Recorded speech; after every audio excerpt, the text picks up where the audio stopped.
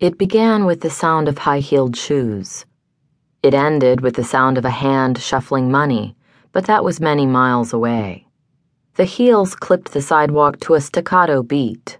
They were stilettos, maybe, or spikes, heels that left their impression on the pavement. A key turned in a lock, a deadbolt snapped from its chamber, a door swung open. There was a gasp, and then a woman's angry voice asked, "What are you doing in here?"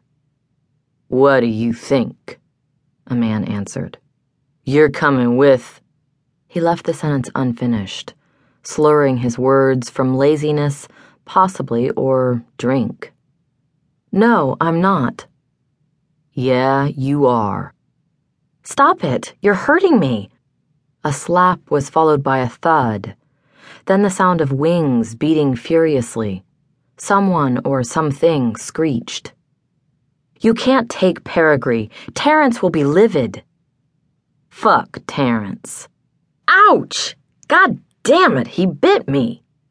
The laziness left the man's voice once he got bit. "What did you expect?" the woman asked. There was another, lighter thud. More wings began to beat. The screeching escalated. The cry of one annoyed individual became the cacophony of a pissed-off flock. It was a whirlwind of sound, but words floated to the top like feathers riding the airwaves. "Hello?" queried the voice of a tentative woman.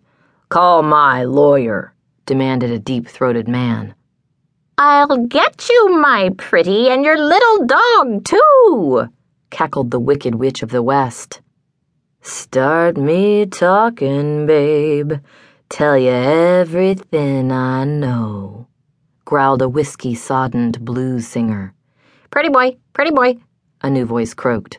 The next word, Malinche, was a vindictive hiss. "Move it," said the man.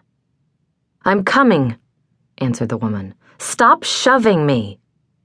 The cacophony stopped as suddenly as it had begun. The door slammed shut. Boot heels scuffed the pavement, mingling with the pointissimo of the high-heeled shoes. But the snap had gone out of that step.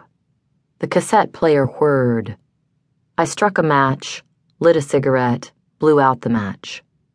My client, Terrence Llewellyn, who was sitting on the other side of my desk, reached over and clicked off the cassette player. It was a sleek, black, expensive model that belonged to him. He took the cassette